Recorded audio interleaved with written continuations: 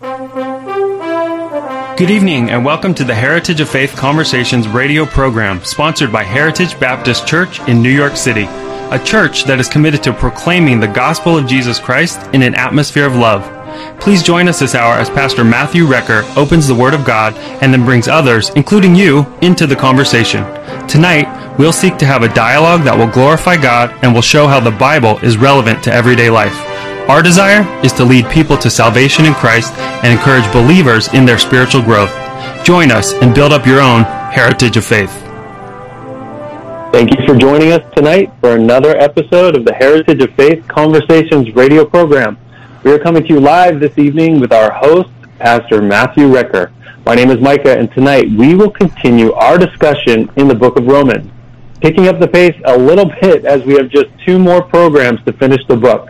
As always, we have call screeners standing by this evening, and they can be reached at 929-333-3739. Pastor Matt, once again, we are separated by a whole continent. I am here in Alaska, but I am with you in spirit in New York. Yeah, thank you, Micah, for joining us. I thought you were in the Lincoln Tunnel. That's where it sounds like you are, right? In the middle of the Lincoln Tunnel somewhere. But we're glad to have you joining 4 hours behind us all the way in Alaska. And it's good to see you on our Zoom call. And you sound good, although we can tell, you're talking on a phone. But it's okay. You're here with us live, brother, and we appreciate that. Praise God. Praise God. Yeah. And we're looking forward to our program tonight, Mike. And as you just said, there's only 2 more Heritage of Faith conversation programs, as we have decided to suspend our program for now. And so we do want to thank our listeners for who have listened to us faithfully for these. How many years has it been? Has it been 3 years? A little more than 3, yeah. Yeah. So we want to thank our listeners, and we do ask for your prayers for us at Heritage Baptist Church, and we encourage you to visit with us as you're able. We meet on Sunday at 490 Hudson Street, and that's in the Greenwich Village area, Manhattan. And if you're coming from New Jersey, the PATH train is very close to there. You just take the PATH train to the Christopher Street stop. If you're coming to us from within the city, you could take the number 1 train to Christopher Street, Sheridan Square, or you could just go to West 4th Street Station, and it's a walk from there. And we'd love to have you visit with us. 10 a.m. we have Bible study. 11 a.m. is our morning service at 490 Hudson Street. Our website is hbcnyc.org. And we're just so happy as well, Micah, to have with us tonight a good friend of our program. He's been with us before. We're glad to have him back before we suspend the program. So, Brother Dow, Kevin Buford, thank you for being with us this evening, dear brother. Well, it's an honor. And I bring greetings from Mount Sinai United Christian Church on Staten Island, where the Honorable Pastor Victor Allen Brown is the pastor. Yeah. Amen. And Brother Dow, I know that you're an author. You've written a book, a best-selling book entitled "I've Got It All in My Shopping Mall." Did I say it right? I got it all in my little shopping mall. In my little shopping mall. That's it. Because you are an author and you are a poet.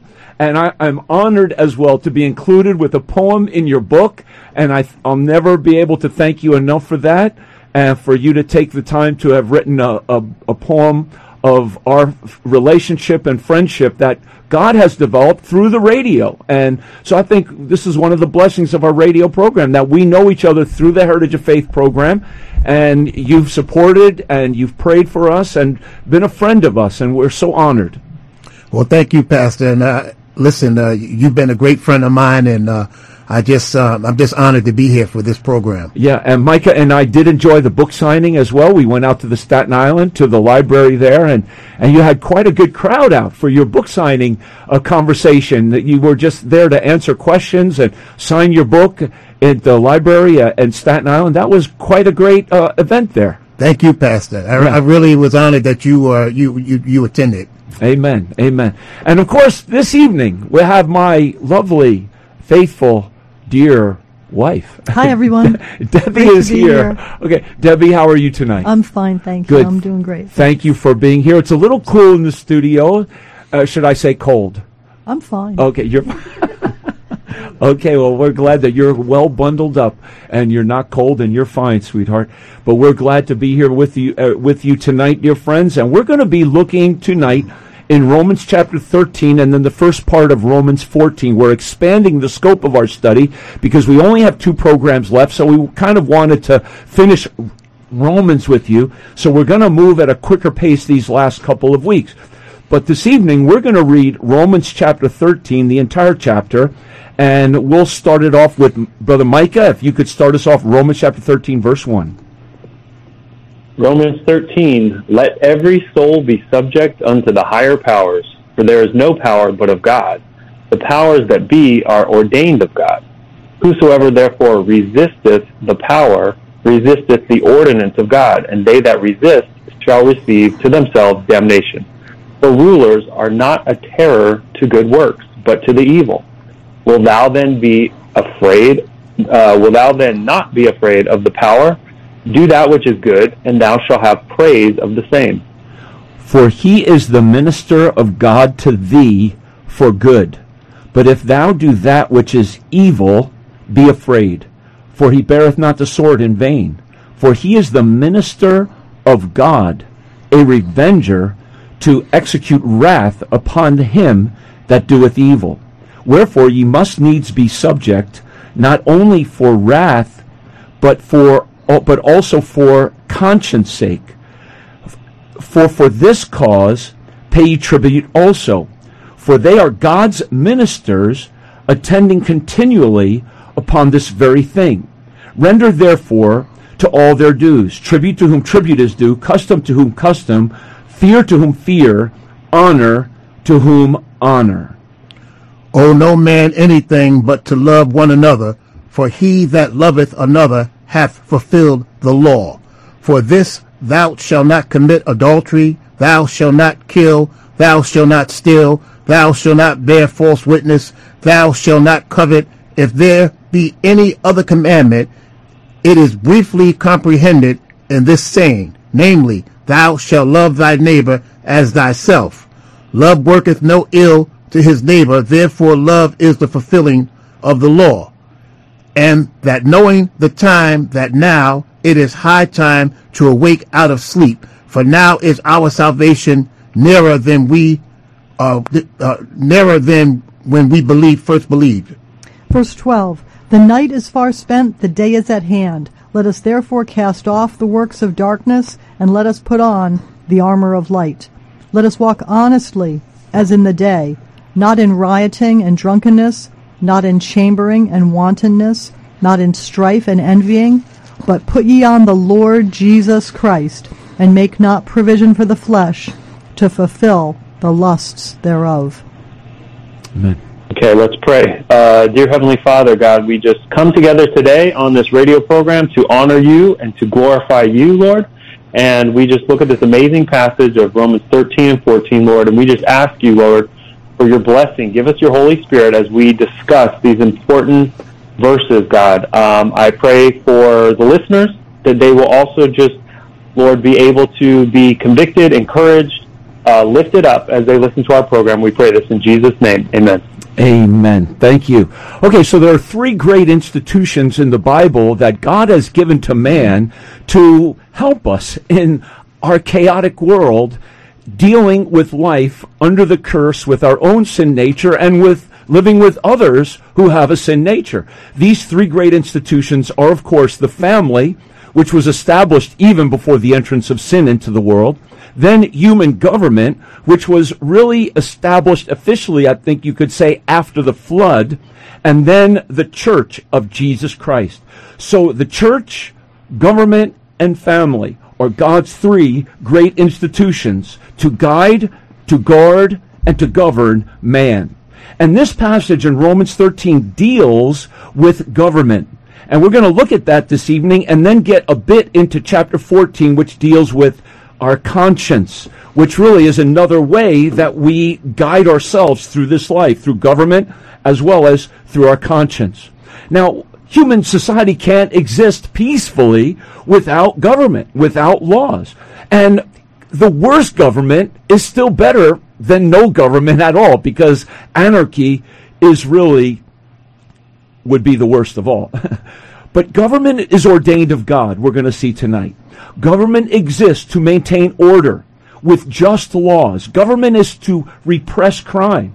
Government's purpose is to preserve liberty, protect God's given rights. The government is really there for man's protection and to serve bringing justice to an unjust world. But we know that the best government is still imperfect at best, because in government there's just sinners who are working in the government. But still, government is needed in the world. So let's look at this matter this evening of government and our Christian responsibility and what is our relationship to government. So in the first 3 verses of Romans that we read how government has a vital role in society. So Debbie, what should be generally the Christian's attitude toward human government? Well, Pastor Matt, this is a really timely question, and there are a lot of things we could say about the government. But I believe as long as we are not commanded to disobey God, that our general attitude should be an attitude of submission to government. Because Romans 13:1 starts with a command and to obey government authorities. It says, let every soul be subject unto the higher powers. That means the higher ranking government officers. So as a Christian, I find that my submissive attitude, it depends on what I believe. And as a born-again, Bible-believing Christian, I am fully persuaded that the last part of Romans 13:1 is true, which says, the powers that be are ordained of God. And that means human governments have been ordained by God. And so I believe my Heavenly Father allows specific human leaders to be temporarily in charge. So as long as the human laws do not conflict with obedience to God, I should have an attitude of submission. So, submission to reasonable human laws. Because, again, in Romans 13:2, it says that if I resist or rebel, I am rebelling against God's arrangement of things. Yeah, well, thank you so much. And that's so beautifully said, Debbie. And it's true that God is the one who has ordained these powers. In a sense, we could say that governments have a delegated authority from God, that all human governments only rule by divine decree. And it speaks about in Daniel chapter 2 that God is ultimately the ruler over all human government. And it says in Daniel chapter 2 verse 20, and I love this verse where Daniel answered and he said, blessed be the name of God forever and ever. Wisdom and might are his. He changes the times and the seasons. He removes kings and set up kings, doesn't he? God has removed nations in power and brought them down, and God has lifted up other nations and then brought them down again. So God is the ultimate ruler, and so when he allows a government to be ruling, he's ultimately allowed that. Micah, did you want to add? Yeah, Pastor, you mentioned those 3 great institutions as you open up this morning, tonight, which God uses to bring order to our world, the family, the human government, and the church, as you said. And one thing that stands out to me is that within each of those institutions, God sets up a specific authority structure, which in a way it reflects the authority structure in heaven. So whether we look at the family with its father as the head, or whether we look at the church with the lead pastor as the head, there's a resemblance to heaven in that the Trinity also has this authority structure, because the Father has authority over the Son and the Spirit, even while all 3 members of the Godhead are equal. So now in Romans 13, Paul goes on for some length to describe the authority structure regarding citizens of human government. Yes, we are all equal because we are all made in God's image. But the Lord still calls us to submit to the authority of civic rulers. And this is done to bring order to society, and as the chapter reminds us, because God is the one who puts the authorities over us. So as a citizen of our respective countries and states and cities, we also need to live like citizens of heaven. And one way we do that, as Debbie mentioned, is by having a default attitude of submission to those governing us. Yeah. And you think about our Lord Jesus Christ, that he himself in his humanity submitted himself to human authority, and he lived, of course, under the authority of Roman rule, which was very unjust. And even Peter wrote, "Honor the king," when Nero was the king who was going to ultimately put him and Paul to death, and Jesus himself powerfully said, though, to Pilate, "You could have no power at all against me except it were given to thee from above."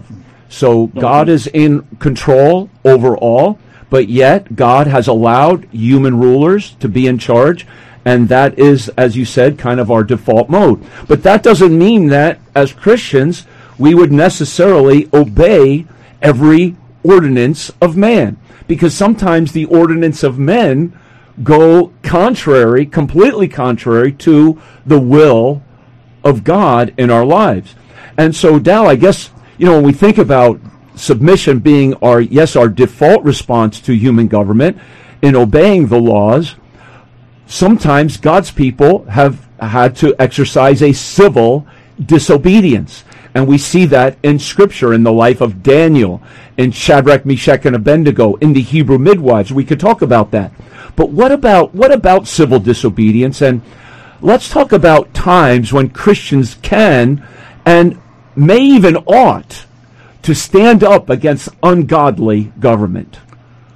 Well, clearly, in the experience of my people, African Americans, there were times when certainly we had to practice disobedience, because the Constitution itself goes against the Scriptures when they declared that black people were 3/5 of a person. So that's not, that right away, that's out of line with Scripture. So the injustice that resulted from there, led to slavery, and the slavery was dealt with through the abolitionists. The abolitionists who were great heroes who fought to bring an ending to a horrible institution called slavery. Then you had the civil rights movement, which was 100 and something years later, where people again put their lives on the line to bring freedom and equality to a whole race of people. And so yes, there's times when we have to stand up and say, no, this is wrong. We have to speak truth to power. Mm-hmm. And fortunately, in this government does allow us the right to protest. Freedom of speech, yeah. Freedom of speech. And freedom of protest, yeah. But even if you're in a situation where it's not, if something is that far out of line, you must stand up and speak the truth to power. Yeah. But in the Scriptures, I just want to point out that Moses, when he escorted the children of Israel out of Egypt, that was civil disobedience. That was social justice. That was God moving in a mighty way. When you look at Amos and what he said about all of the injustices that were taking place against the poor, you see that God is totally against that type of stuff, and he is a God of the oppressed. God is. Yeah. Yes, he is. And men like Frederick Douglass, who stood up for freedom in times of slavery, he was actually just claiming the divine right that was his from God, freedom and the pursuit of liberty and happiness, but also in the Constitution itself. That was declared for him in the Constitution as somebody endowed by his Creator with those inalienable rights. So praise God for those who did stand up in civil disobedience. And Micah, there are some examples of this, but what did you like to add to this? Yeah, well, I totally agree. There are times when civil disobedience is called for, and we see multiple examples in the Bible similar to the ones you just listed, Pastor. But we also have examples where God gives wisdom to his followers to work within the government systems that are in place, even when the government systems are ungodly. And I was reading through the book of Esther this week, and in that story, I actually saw both. I saw civil disobedience and working within the system. There was civil disobedience when Mordecai, in chapter 3, he refused to obey King Ahasuerus' command to bow down to Haman. Now, there is some mystery as to exactly why he disobeyed, but chapter 3, verse 4 indicates that there was probably some worship implied in the bowing down to this Persian prince, and Mordecai refused to do so because, quote, for he had told them that he was a Jew. But then there's also working within the government system after Haman, he tricks the king into allowing the Jews to be killed. And so when Mordecai, he gives the specific instruction to Queen Esther to go in unto the king, to make supplication unto him, and to make requests before him for her people. So Queen Esther then handles the situation with seemingly supernatural wisdom, and it's also, I think, undeniable that God orchestrates the perfect moment for Esther to make her request. So it just seems that in the case of Mordecai and Esther, both civil disobedience and working within the system were of God. Yeah, that's such a great point, Micah. Thank you. Thank you for sharing that. When I think of civil disobedience, I really love Peter's statement where he said, we ought to obey God rather than man. And those times where we have to obey God to worship, to pray, to save life, as the Hebrew midwives, those are serious times to stand up. And when I think of obedience to civil government, I like Peter's words in parallel to Paul here, where Peter says in 1 Peter chapter 2, verse 13, submit yourselves to every ordinance of man for the Lord's sake, whether it be to the king or supreme or unto governors, as unto them that are sent by him for the punishment of evildoers, for the praise of them that do well. And so for the Lord's sake would mean that by submitting to government, doing it for God's sake would be for God's honor. And so sometimes, as you mentioned, like whether Mordecai was to bow down to a man, that would not be for the Lord's sake. So he had to obey God rather than man. Micah? Yeah, I love that Dow mentioned the abolitionists and, people who were standing up to what was the rule of law at that time, and you can also think about the Holocaust and World War II.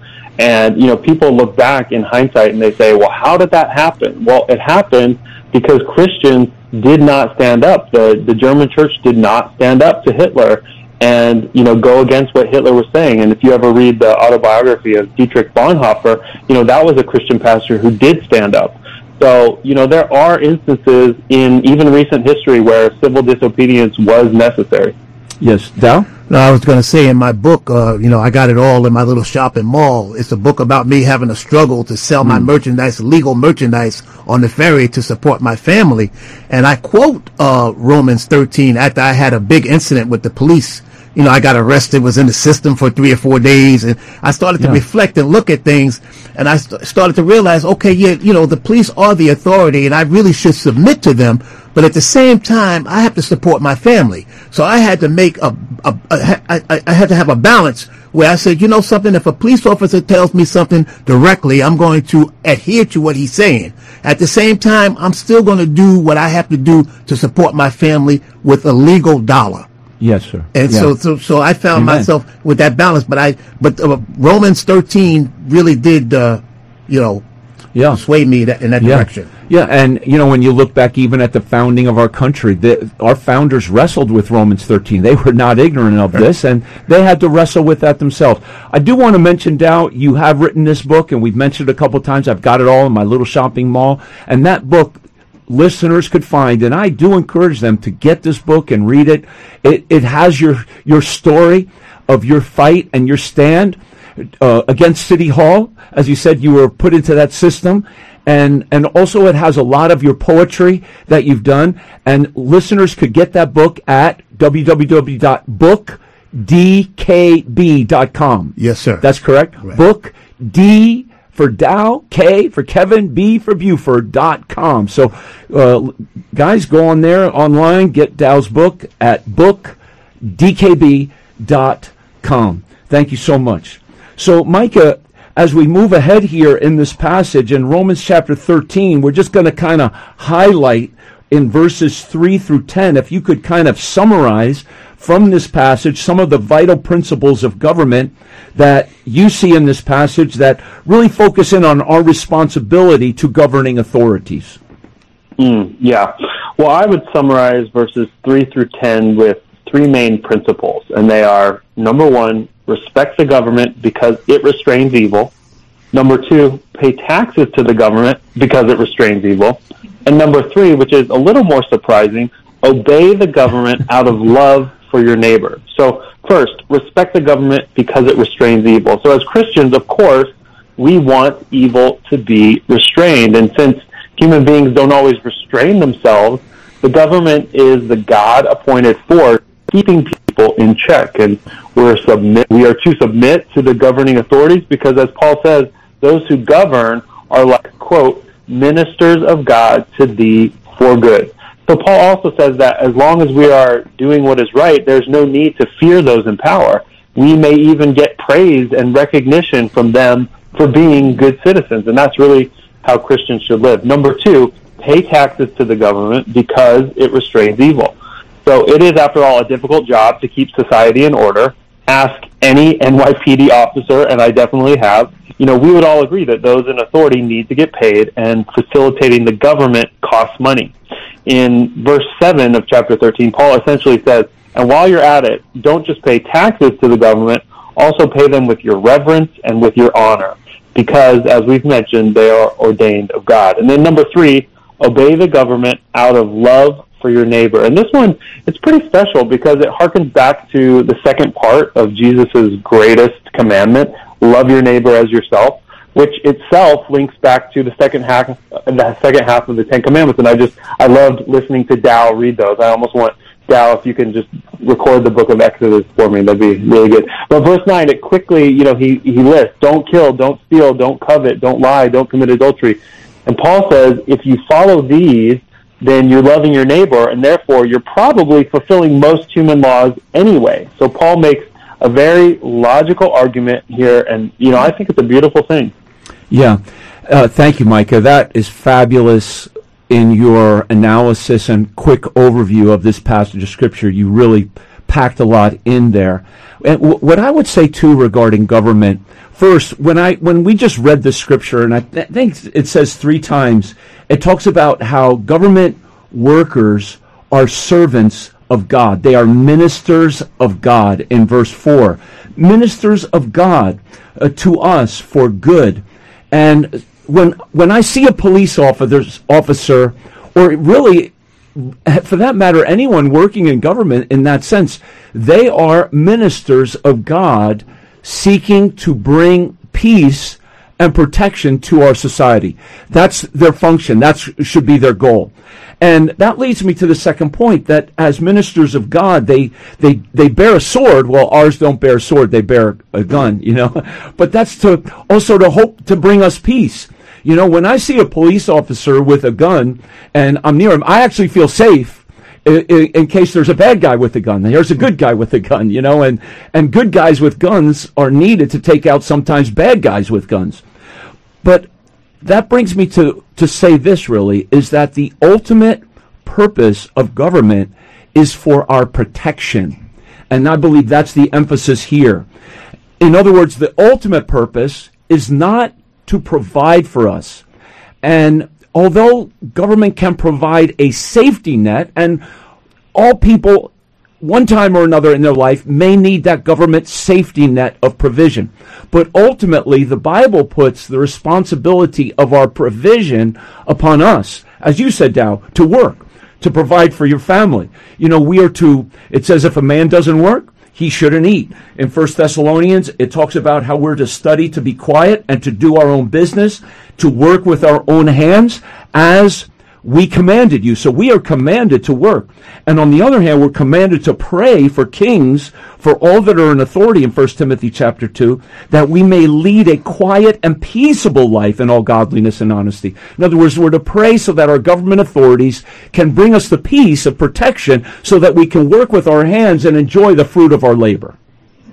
Did you want to say something, Dow? Yeah, I want to say my daughter, who is now a retired captain from the NYPD, when she first decided to become a police officer, she told me that she wanted to be a police officer. And I, thought about it, and I said, I just have one thing to say to you, Avis. Be fair. You are going to be in a position of power, a great power and authority, and you must be fair because you will be held accountable by God. God is allowing you to be in that position, and you will be accountable to Him. So you must be fair in your position. Yeah. Amen. Thank you, Debbie. I've actually had 3 police officers in my family also. My great-grandfather was the first constable in my hometown, and then my Grandpa Horace Andrews. Horace Andrews. Yeah, I didn't know him when he was. We give honor to our dear grandfather Horace. Yes. Yeah, he was my great-grandfather, so he was very old, when I was born. But he was a big man. He used to ride around town on a motorcycle, and yeah. Then my stepfather was a state police officer in Connecticut, and he was a fine man. He was just a very good person. And my brother is a police officer right now in San Francisco. And I'm so proud of him for the work he's doing. It's very hard. He's in the Tenderloin district of San Francisco, one of the real drug-infested areas of our nation. So we do need to pray for our police officers. As it says here, they are ministers of God to us for good. That doesn't mean they're all going to make the right decisions. As you said to your daughter, be fair. Sometimes police officers are not fair. They're human. We're dealing with human beings who are frail, who are sinners, and who are under the same curse as we are. So that's why we do need to pray for them, and we need to obey government as much as possible out of respect and honor, as the scripture here says, and also for our own conscience sake, to obey government as much as possible. And so, dear friends, let's pray for our government. We know there are a lot of problems in our own government. We know that from the White House to Albany to City Hall, our leaders, our president, our governor, our mayor need our prayers and need God's wisdom and help in their lives. And we need healing in our land. So I'm going to go to a song about Lord, heal our land. And we need to be 2 Chronicles 7:14 kind of people, that we would humble ourselves and pray and seek God's face during this time and pray for revival in our land and revival even in our government systems, dear friends. And as we go to the song, maybe there's someone who needs prayer. Maybe you've been mistreated by a police officer, or maybe you're in a system or in a situation where you've experienced injustice through your dealings with government, or maybe with someone else, and you're burdened about it, and maybe even set back in your life by it. If we could pray with you this evening, give us a call. Or if you have any other burden, or something has just come upon you unawares, and you're being swallowed up with sorrow and trial or despair or depression, give us a call. If you're experiencing sadness of soul or depression of heart, give us a call at 929-333-3739 right now. We're going to go to a song. This is a good time for you to call at 929-333-3739. And we do pray, oh Lord, heal our land. We need you, Lord, to come down. We need you to revive us again, that we would turn to you. Call us now at 929-333-3739.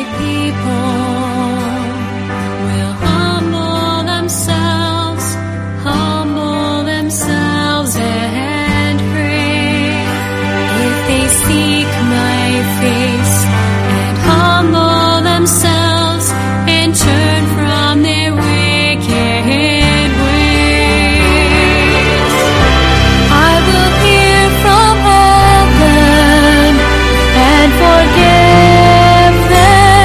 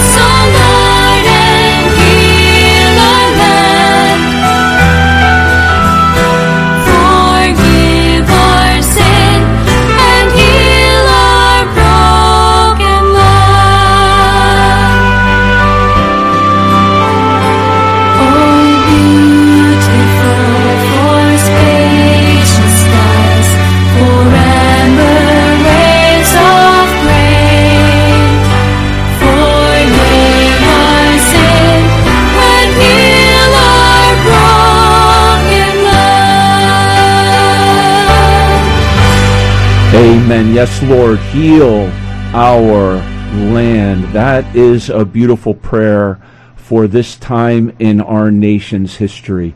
So as we move into Romans 13 toward the end, Brother Dow, in verses 11 through 14, Paul just tells us to wake up because we're on the cusp of Christ's coming and we're to look for the day of his coming.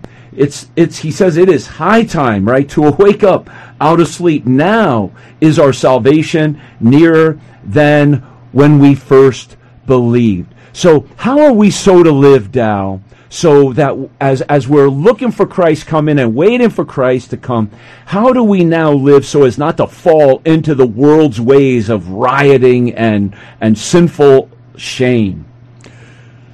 Real simple, a few steps. Number one, you must stay in the Word. I mean, saturate yourself with the Word of God. And of course, you want to be in a strong church, a church where a strong Bible-believing church where you're going to hear the Word on a regular basis. And as Romans 12:2 says, it says, the renewing of the mind through the Scriptures. And of course, Ephesians 6:10 talks about the full armor of God that we must put on. Yeah. So these are the things that we need to do. I mean, prayer and fasting and, a strong church life. All of these things are going to prepare us for the coming of Christ. Yeah, amen, amen. I love this passage where, of course, in Ephesians 6, Paul writes about the full armor of God. 1 Thessalonians chapter 5, he also refers to some aspects of the armor of God. But here he says that the night is far spent, the day is at hand. Let us therefore cast off the works of darkness and put on the armor of light. So really just one piece of armor here. He just calls our whole panoply that Paul goes through all those different pieces of it. Here he just says, put on the armor of light. And because then he goes on and he describes this lifestyle of darkness, right? And in verses 13, where he talks about pairs of sins. He talks about rioting and drunkenness and chambering and wantonness and strife and envying. And really one thing leads to the other. In other words, drunkenness leads to rioting. Wantonness leads to chambering, which is shacking up, bedding down with people that you're not married with. And envying leads to strife. And so the only way to overcome these is by the armor of God. Take on that armor of light. The full armor of God. Yeah. Dal, one thing I appreciate about you, brother, is every time we meet or talk, you always are a man of the Word of God. You always are challenging people. Even when we went to your book signing, there in the library, somebody asked you, what would you encourage young people? How would you encourage young people today? That was the first thing you said, right? You say, get in the Word, get in the Word. Yes. I mean, I believe that so strongly. And I mean, like I tell my own children, I said, out of everything I've ever told you, if you just throw everything out in the garbage, just cling to one thing. Believe and trust God. Trust in His Word. Amen. Okay, you can take everything else I said and throw it out, but you just hang on to that part about trusting in the Lord. Yeah, because God's Word is truth, and we need His Word as our foundation, as our fountain, as our fortress in these days of trouble. Dear friends, you can give us a call at 929-333-3739. Maybe you just need to have prayer tonight to encourage you to be in the Word. Maybe you've not been spending time, a regular time every day in the Word of God. Let's pray with you about that you could be committed to having we call it a daily devotional time, where you open up the Bible and you let God speak to your heart, and then you talk to God from what you've just read in prayer. So give us a call if we can pray with you about that at 929-333-3739. And Micah, would you like to add into this passage of Scripture in Romans 13:11-14, around in there? Yeah, sure. There's this modern concept of being woke, about, waking up from sleep, about opening your eyes to reality. But the originally woke, those were the apostles and the prophets. Paul says in Ephesians 5:14, he says, wherefore he saith, awake thou that sleepest, and arise from the dead, and Christ shall give thee light. So Paul was referencing back to Isaiah, who said in several passages, awake, awake. He's using his wake-up call sometimes as a rebuke for Israel, sometimes as an encouragement in some places. And here in Romans 13, Paul uses his wake-up call to tell people to run away from unrighteousness, to put on the righteousness of Christ, as if it was clothing. We spoke about the spiritual armor, and it also reminded me of one verse from Isaiah 52:1, which says, "Awake, awake, put on thy strength, O Zion, put on thy beautiful garments, O Jerusalem, the holy city, for henceforth there shall no more come into thee the uncircumcised and the unclean." Micah, you're almost going to get me preaching there. That was so good. Because it's true. This world is saying get woke, but the Bible's saying they need to wake up. Because, you just think of the last pair in verse 13 where he talks about strife and envying. It is envy that is driving so much of woke ideology today. Boys want to be girls, and girls are envying and want to be boys. It's really a lack of contentment, and it's envy. And then it leads people to really go to sleep to their true calling, which is to glorify God and to put Jesus Christ first and love Him and live for Him and to put on the armor of God. And instead people are making awful decisions about who they are and changing their gender and then even wanting to transfer their sex from one sex to another through surgery and through very serious and dangerous medications. Oh, we need to wake up. Our culture needs to wake up, right? I've told you you're going to get me preaching. I know. So, dear friends, let's be awake for Jesus Christ, because we are on the cusp of Christ's coming. So now we go into chapter 14, just the last few moments that we have in this program. And chapter 14 now kind of shifts to a new conversation of Christian liberty. Now, Christian liberty is the freedom that a Christian has to follow his conscience in those areas or practices of the Christian life that the Scriptures do not categorically or implicitly prohibit.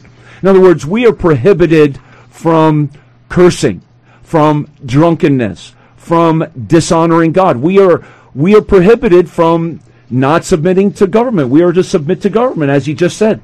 But there's some things that we're not categorically prohibited from doing or commanded to do. So there's some areas of Christian liberty. And Christian liberty is also isn't just like you get to do whatever you want. That's not liberty. Liberty is sometimes limiting what you do so that you don't offend or become a stumbling block to someone else. So in your liberty, you might actually limit what you do out of deference for someone else. Christian liberty, though, is the freedom to obey God. And let's face it, Christians don't always agree. Actually, Christians, we're pretty disagreeable people, even with each other sometimes. But so there is this matter of Christian liberty. And we're going to just kind of summarize in verses 1 through 12 a few points here, Debbie, because these verses remind us how to respond to other believers when we disagree with them. And while there are some doctrines essential to our faith, there are other areas where we can agree to disagree. And Augustine put the matter well in his famous dictum. He said, in essentials, unity, and non-essentials, liberty, in all things, charity. And so Paul lays out principles for Christian unity and liberty. And let's focus in on verses 1 through 3, Debbie, if you can, and share with us some key thoughts from this passage. Sure, Pastor. This is so important that I have collected a list of words and written them in the back of my Bible so I can be reminded how to respond to other believers, especially when we disagree. So here are some of them. Love, respect, appreciate, approve, admire, accept, trust, and give. And we would be very successful if we could practice some of that most of the time. But even as you said, it's important to have unity, liberty, and love in the body of Christ. So we see here in the book of Romans, it's the city of Rome, and there were both Jewish believers and Gentile believers. And we know before the Jewish believers became followers of Jesus, they had to follow their traditions about clean and unclean foods and Sabbath day restrictions and all the list of rules for the feast days. But we also know as we grow in Christ, as we grow in the knowledge of the gospel, we realize that Christians are free from the law of Moses. So we don't have to keep all those rules and regulations because we're righteous in Christ already. But still, a Jewish Christian might feel better if he or she does stick with eating kosher foods and sticks with celebrating the feasts. Whereas though a Gentile Christian might feel just fine buying meat in the public market. And you don't know where it's been, you know. But anyway, Paul is saying we shouldn't argue. We shouldn't condemn one another based on what we eat or based on keeping special religious days. Yeah, that is so true. And imagine being a Jew in the first century, you know, where Christ, essentially, he does away with the Mosaic law, with its rituals, with its ceremonies and sacrifices, with its diets and its focus on keeping certain days and feast days and even Sabbath days. And all of a sudden, one day they were under those things, and then really the next day they weren't. And it was really a spiritual shock to their system. And then, of course, Gentiles never kept any of those things. Now, and all of a sudden in the church, as you said, Deb, we have Jews and Gentiles in the same assembly, and they were looking down on one another. And so Paul is really dealing with this matter of agreeing to disagree on these issues, and there's going to be difference of opinion on what you're going to eat and what day you're going to worship and so forth. And Micah, if you could hold your comment to this passage, we do have a phone call from Freddie, and thank you for calling, Freddie. And you're on the Heritage of Faith Conversation program, and if you have a question, we'd love to hear it. Yes, sir. Good afternoon. Good afternoon, brother. Thank you for calling. Yes. My question is, what happens? Yeah, go ahead. When the government law contradicts the law of God, what do you do then? Well, because if you remember in the book of Daniel, chapter 3, King Nebuchadnezzar had ordered the men to Shadrach, Meshach, and Abednego to bow down and worship the golden image. And they refused, and they were thrown into the fiery furnace. Didn't they do the right thing? Absolutely, and we discussed that, Freddie. We did discuss that there are times of civil disobedience where we must obey God rather than man. And I really love, and you cited a perfect example of Shadrach, Meshach, and Abednego, and we also referenced Daniel. And it even says in Daniel chapter 6, when Daniel knew that the writing was signed. I mean, he knew it, and it says he went into his house and his windows being open. So he was unashamed in his disobedience to that human law that said man ought not and would not pray except under threat of being thrown into this den of lions. So Daniel knew the writing was signed. He opened his window and he said, here I am, everybody. I'm going to pray anyway. And so he took his stand for God. And so that's what we have to do there, Freddie. All right, gotcha. Okay. Oh, good. I'm glad I was clear. Okay, that's good. Okay, thank you very much. Thanks for calling, brother. Get back to us, okay? Okay. So, Michael, we were talking about Christian liberty and the difference that Jews and Gentiles would have over days and diets and so forth. Did you want to make a comment about that? Wait, we don't hear you there, Micah. Hold up.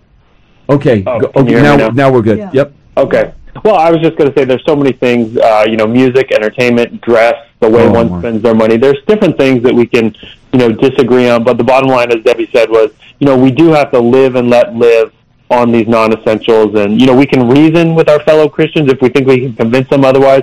But eventually our love for others, it must supersede even our own personal conviction. You mean everyone's not going to agree with me about what kind of music we should listen to? I can't believe that. That is true. We do have different tastes when it comes. Like right now, I am wearing. You see what I'm wearing? This is the first time I'm wearing this to the radio. I'm wearing my New York Mets hoodie. Now I know a lot of people would be offended with this, especially Yankee fans. But I'm just a diehard Mets fan. It's just a shame, but it is what it is. And I just love this hoodie, and it's a little cool in here, so it's just the perfect night to be wearing this. And I hope I'm not offending anyone with my bright orange sleeves here. Okay. Okay, so Micah, we'll go back to you here in Romans chapter 14 in verses 4 through 9. What a beautiful passage of Scripture as we see the word Lord in these few verses 9 times. God appears 3 times. And the title Lord here is a reference to Jesus being Lord of the dead and of the living. So it's a very strong passage to show the deity of Christ, but also that every believer ultimately belongs to God. We are not to be lords over others. We have a Lord, right? The Lord Jesus Christ. So how does this passage, and how ought this passage to guide our thinking related to these differences that do exist among God's people? Yeah, well, it's a bit of a tough one because the world loves to grab onto this phrase that only God can judge me as an excuse to sort of do whatever they want. But doing whatever you want, it's a contradiction to what we just discussed about God-ordained governments which resist evil. So often when someone says, don't judge me, they're involved in behavior that is clearly called out as sin in Scripture. So it's important that we understand this correctly. So again, let's stress that we're talking about how we treat other Christians, and we're talking about non-essentials here, issues that are not clearly labeled sin. So verse 4, it says, "Who art thou that judgest another man's servant? To his own master he standeth or falleth. Yea, he shall be holden up, for God is able to make him stand." So if someone is a servant of Jesus Christ, then we should not treat them like they are our servant. Ultimately, the Lord Jesus will convict them and judge them through his grace and not necessarily in our timing. So Paul essentially instructs us to search the Scriptures, be convinced of our own convictions, and then live according to those convictions for both the important and the mundane. And he summarizes this well in 1 Corinthians 10:31. "Whether therefore ye eat or drink or whatsoever ye do, do all to the glory of God." You know, and this passage, it even says in verse 5, thank you, Micah, for that, but he says, one man esteems one day above another man esteems every day alike. Let every man be fully persuaded in his own mind. And even Christians, you know, some Christians might say, well, we shouldn't celebrate Christmas because it's not in the Bible. Well, if you feel that you shouldn't celebrate Christmas, then don't celebrate Christmas, if that's what your conscience is telling you. And even Jehovah's Witnesses make a big issue, don't they, out of celebrating birthdays. Don't to celebrate birthdays. But it says here, one man esteems one day above another. It was my birthday on February 10th, and I'm glad a few people celebrate. What a beautiful celebration, by the way, in our church. I didn't demand it or ask for it, but the church did a beautiful gesture for us. They're going to send us to Italy, my wife and I. Oh, the time is done. Micah, finish us off here, brother. Well, I just want to say that, you know, these words of following the Lord as far as government, you know, it is an encouragement. It should be an encouragement to all of us that God sets up an authority structure for our benefit. God loves us. He gives us authority over us. He wants to protect us. He wants to restrain evil. So submit to that, friends, and be encouraged by it. Amen. And whatever you do, say Jesus is Lord. Amen. Whatever you say Jesus is Lord. Amen. Wherever you go, be able to say Jesus is Lord. He is the Lord of life. Amen. He is the Lord of the dead, and he's coming soon. So let us be looking and watching and warring for Jesus Christ. Good night, friends, and come to church. Good night. Thank you, Dow. God bless you. Belated happy birthday. Thank you for tuning in to the Heritage of Faith Conversations radio program. To find out more about Heritage Baptist Church and our service times and locations, visit our website at hbcnyc.org. We stream multiple services online each week, including 11 a.m. Sunday mornings and 7:15 p.m. Wednesday nights. All are welcome, and you can find links to participate in our services on our website, hbcnyc.org. And join us again next Sunday at 6 p.m. for another Heritage of Faith conversation sponsored by Heritage Baptist Church. Until then, rejoice in the Lord.